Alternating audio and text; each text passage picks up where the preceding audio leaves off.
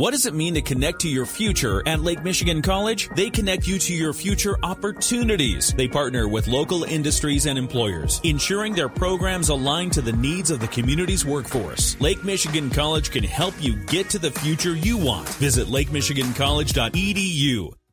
Paulie and Decker and the Daily Buzz. So where are we going this year for spring break? According to Google, there's a new top destination for college students in need of some downtime. San Juan, Puerto Rico. Top 5 from 5 to 1, Fort Myers, Montego Bay, Jamaica, Punta Cana, Dominican Republic, New Orleans, and San Juan. Come on, spring break. Work is the biggest stress maker in everyone's life, but not everyone is stressed equally. LIC.org surveyed people around the country and determined the most stressful places for full-time workers. Researchers used a number of real-life criteria, including average hours worked per week, average commute, percentage of workers who are not able to work remotely, income growth rate, and each city's crime rate.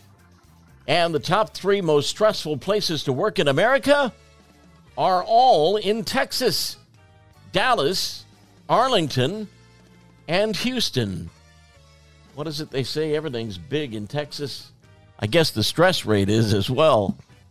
Astronauts, scientists, and engineers from the European Space Agency and an agriculture company in Norway have been working together on a project that could turn soil on the moon into fertilizer.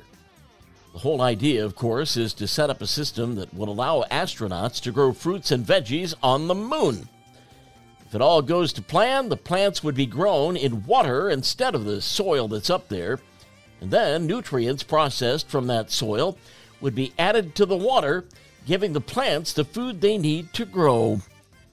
We'll turn the page in 60 seconds. The Daily Buzz. Daily Buzz Part 2, Beware of Liars.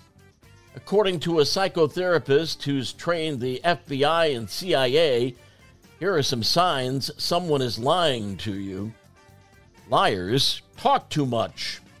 Truthful responses are short and direct. Liars try to sell you the truth. When someone's telling you the truth, they're not interested in convincing you of anything. They only want to tell the truth. Liars are relieved when the conversation is over. Lying can be exhausting, which is why they're relieved once they're done talking. Liars smile with their mouths and not their face. Smile doesn't include the upper part of the face, but the bottom of the face only. Liars pretend to be calm. They often portray the image of somebody who's confident by doing stuff like stretching out and yawning. Liars' stories are just too perfect. If the story has no holes and sounds too good to be true, it probably is. Back to vacations for a minute. New poll says 42% of adults claim they never went on vacation as a kid. They never asked why, so it's unclear if their families never went on any trips, if the getaways weren't long enough to be considered a vacation, or if the trips didn't count because they weren't fun. Survey also asked people what they considered a must-do trip that everyone should do in their lifetime.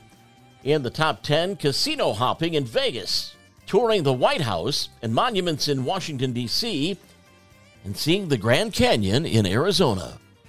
Knucklehead news out of Georgia, where a woman had an extra spicy reaction to a dispute over a Popeyes meal, driving her SUV through the shop's front door after allegedly getting shorted on biscuits.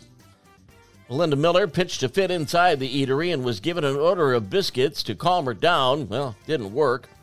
Even after being served, she continued to rant, stormed out of the restaurant muttering. A witness waiting in line told restaurant workers to hurry and get their order because she was coming back. The 50-year-old then got into her car and rammed through the front door several times, stopping only when damaged debris blocked her path. She fled the scene, but cops tracked her down. She was arrested. Knucklehead. The Daily Buzz.